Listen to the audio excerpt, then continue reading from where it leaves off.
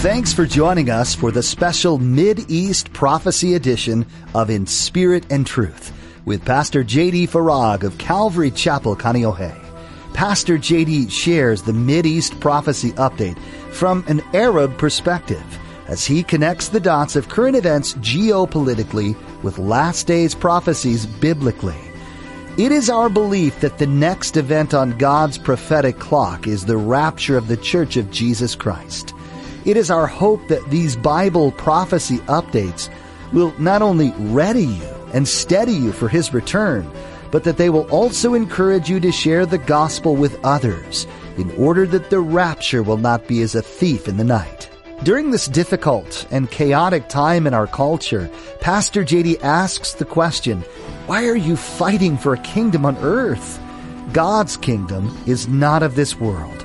President Trump or President Biden cannot be where your hope lies. Your only hope is in Jesus Christ. He will come again and save us from disaster. Now, don't forget to stay with us after today's prophecy update to learn how you can become a Facebook friend or watch the weekly prophecy update on YouTube. Now, here's Pastor J.D. with today's prophecy update as shared on November 15th, 2020. For today's update, I want to pose several what-if questions concerning our reaction to the ongoing battle over the presidential election results. Questions like this. What if there's no president that's inaugurated on Wednesday, January 20th, 2021? What if between now and then war breaks out on the streets of U.S. cities between the Trump and Biden supporters? What if there's a national lockdown that lasts up to 6 weeks, as a Biden COVID-19 advisor is calling for in order to implement what some believe will be this universal basic income, aka UBI. According to the Business Insider report, they predict that, quote, the U.S. could see 1 million daily coronavirus cases by the end of this year, 2020.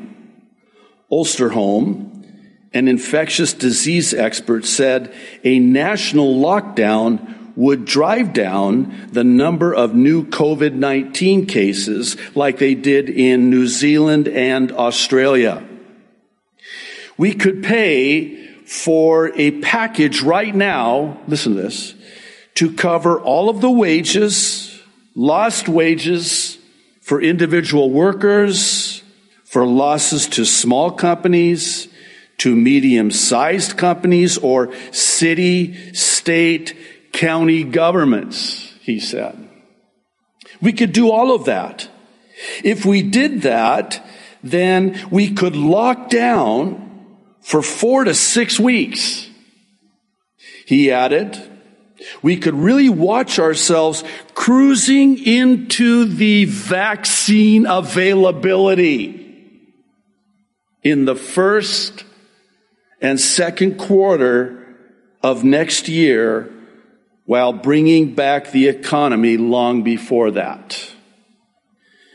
What if this is all part of the scripted and pre-planned Great Reset of the World Economic Forum, which, interestingly enough, just announced that they have rescheduled their annual meeting in January 2021, close in proximity to the U.S. presidential inauguration.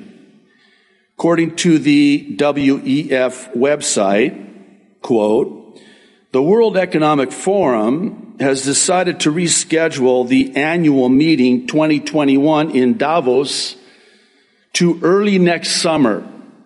The decision was not taken easily, since the need for global leaders to come together to design a common recovery path and shape the, quote, Great Reset in the post-COVID-19 era is so urgent.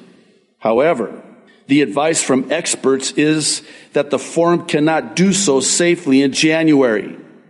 During the week of 25 January, the forum will digitally convene high level, and this is in quotations, Davos dialogues, where key global leaders will share their views on the state of the world in 2021.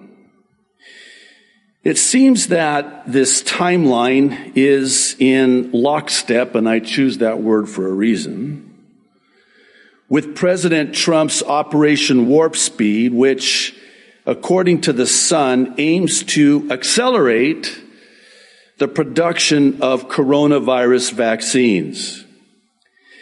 This was announced when President Trump gave an update on the vaccine on Friday at the White House's Rose Garden. HHS Secretary Alex Azar believes that the vaccines will be safe once they are ready by 2021. Now, in prior updates, we've looked at how it is and even why it is that said vaccine will ultimately and eventually yet future become the mark of the beast that is spoke of in Revelation, the 13th chapter. Please know that I am in no way suggesting I have all the answers as to exactly what will happen or when it will happen. I only ask, what if it does happen? Thankfully, the Word of God and the God of the Word have the answer. And the answer is Jesus. Jesus is our only hope now. Specifically, the blessed hope of the soon return of Jesus Christ in the rapture of the church. Now, help me, Lord. I'm keenly aware of those who would say that any talk of this is just defeatism, escapism, giving up the fight. While I can certainly appreciate the sentiment, I think I would be grossly remiss were I not to speak the truth in love. Lord, I would ask that you would season my words with grace. Here's the truth. The judgment of God is coming upon this world. And Jesus Christ is coming to take his bride out of this world. That's the truth. Now we have a problem. And the problem is that many Christians today, sadly, are still holding out and hoping that somehow and some way things will turn around again. You'll forgive the bluntness with which I say this, but thinking this gets too dangerously close to what's known as kingdom now theology. Actually, kingdom now theology, dominion theology, and more recently, the New Apostolic Reformation, aka NAR, are all at the core of this. You could see them as roommates, as it were. At the risk of an oversimplification, these false teachings, and they are false teachings, unbiblical, dangerous false teachings. They believe that the church has a mandate to bring God's kingdom to earth. Back in 2017, Answers in Genesis published a very good article about an upcoming conference at the time by Amy Spreeman, and the article was titled NAR, the fastest growing counter-Christian movement most haven't heard of.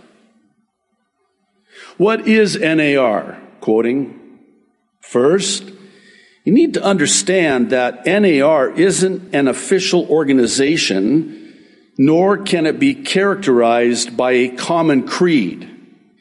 It is instead a loosely knit and often unaffiliated network of leaders who share a common vision and goal for the visible church to reestablish the official titles and offices of prophets and apostles of men and women appointed and anointed to have authority over the church.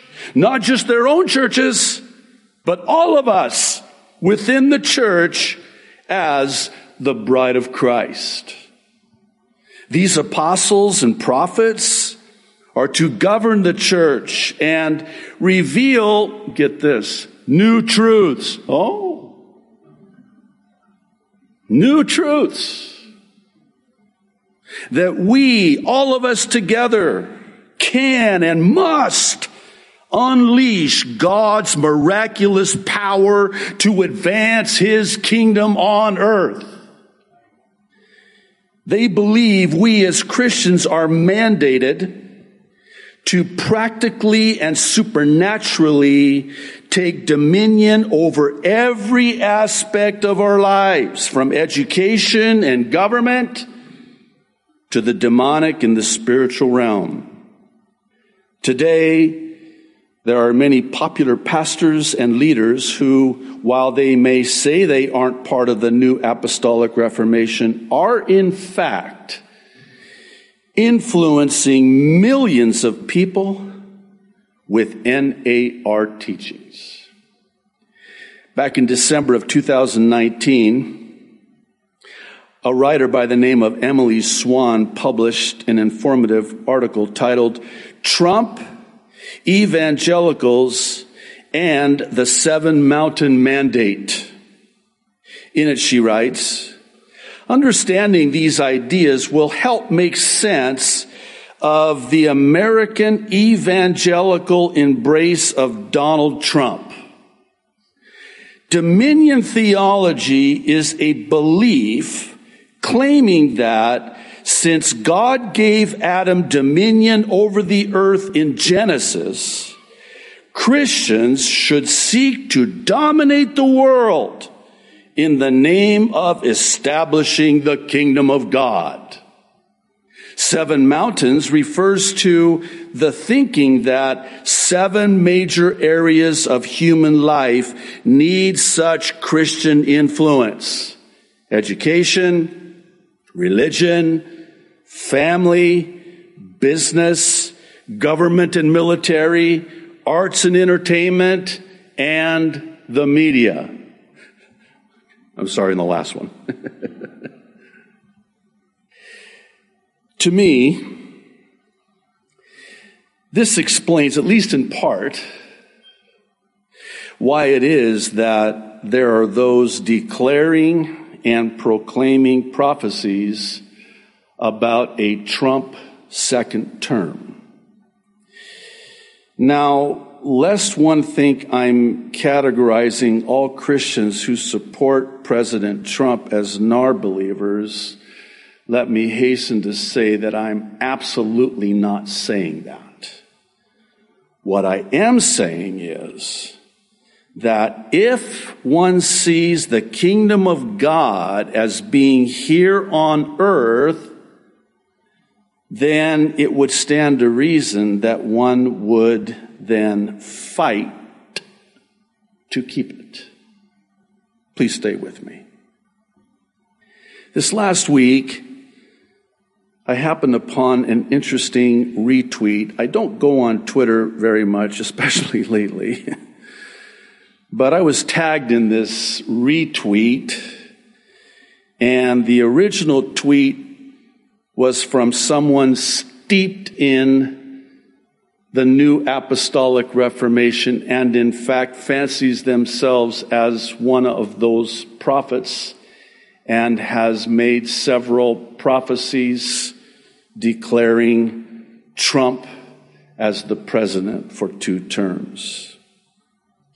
Here's the tweet, and I quote, "Warning, I'm hearing too many people with the escapism mentality that want to be raptured out. We are in this war," listen to this, "because of that same mentality that pastors have passed on to their flock. We are at war. Get off your behind and get on the front line. Fight, fight, fight." Oh, so let me see if I've got this straight. I'm a pastor. I preach the rapture like every week. And then some. And I guess guilty as charged. Escapism mentality? Oh, you pre-tribbers, you're all alike. You just want to escape. To which I say, yeah? And you don't?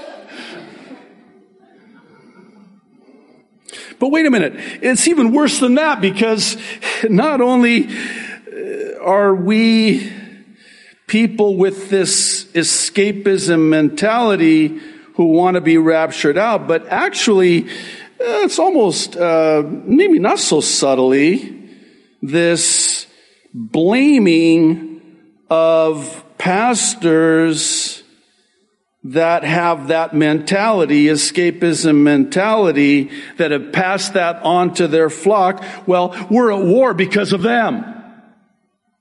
Oh. So wait, let me see if I just bear with me on this. I'm having a conversation with myself up here, I know, but just indulge me. So, we need to fight, fight, fight. Excuse me, what are we fighting for? Oh, we're fighting for the kingdom on earth. Well, wait a minute. Where's that in the Bible? Didn't Jesus have something to say about this? Yes, he did. John's Gospel, chapter 18, verse 36. Listen to this. Jesus speaking. "My kingdom is not of this world." He's speaking to Pilate, by the way. And then he says this, please listen, please, please, please. "If my kingdom were of this world, my servants would fight, fight, fight, so that I should not be delivered to the Jews. But now my kingdom is not from here. That's why they don't fight, fight, fight. Apparently your kingdom is here." Here's another aforementioned what-if question.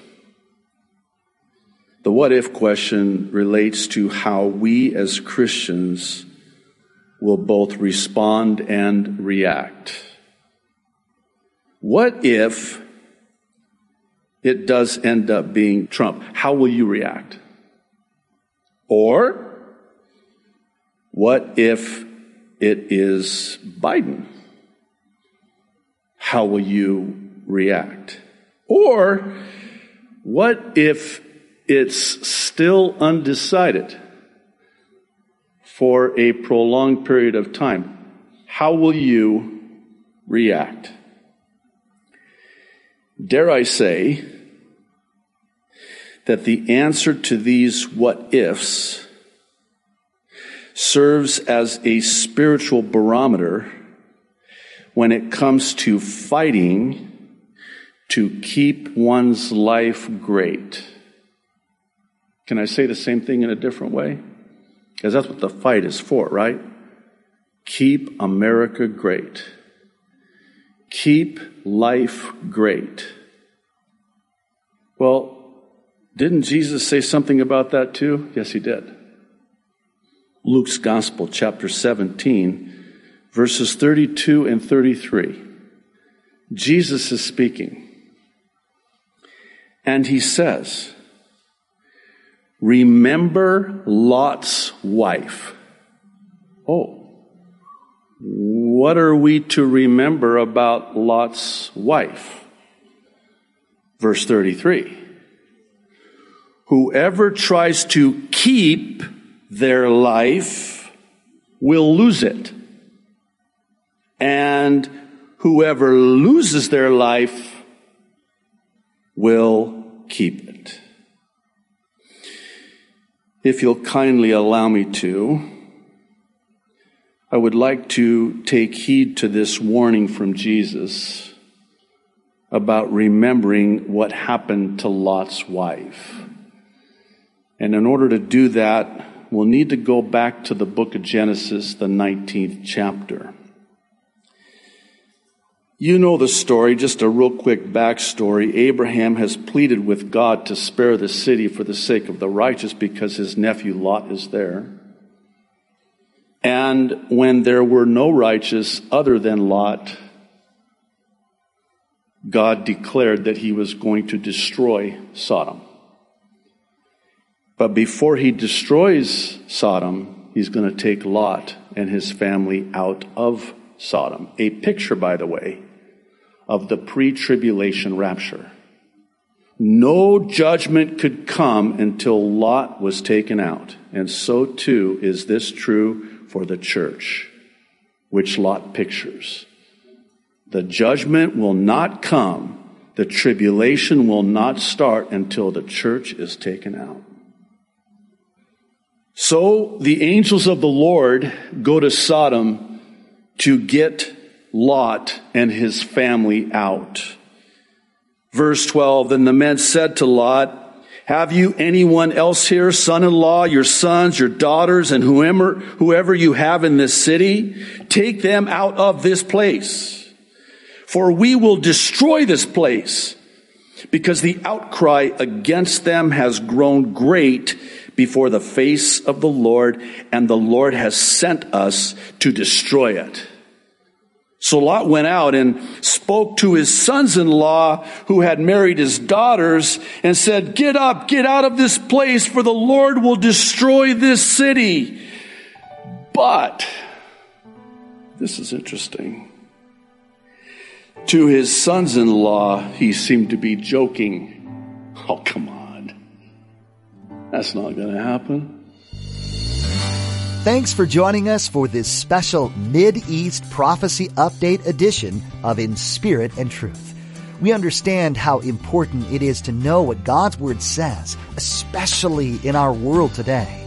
All around us, we see violence and despair running seemingly unchecked. We do what we can to alleviate these crises we encounter, but all the while we know evil is waiting right around the corner.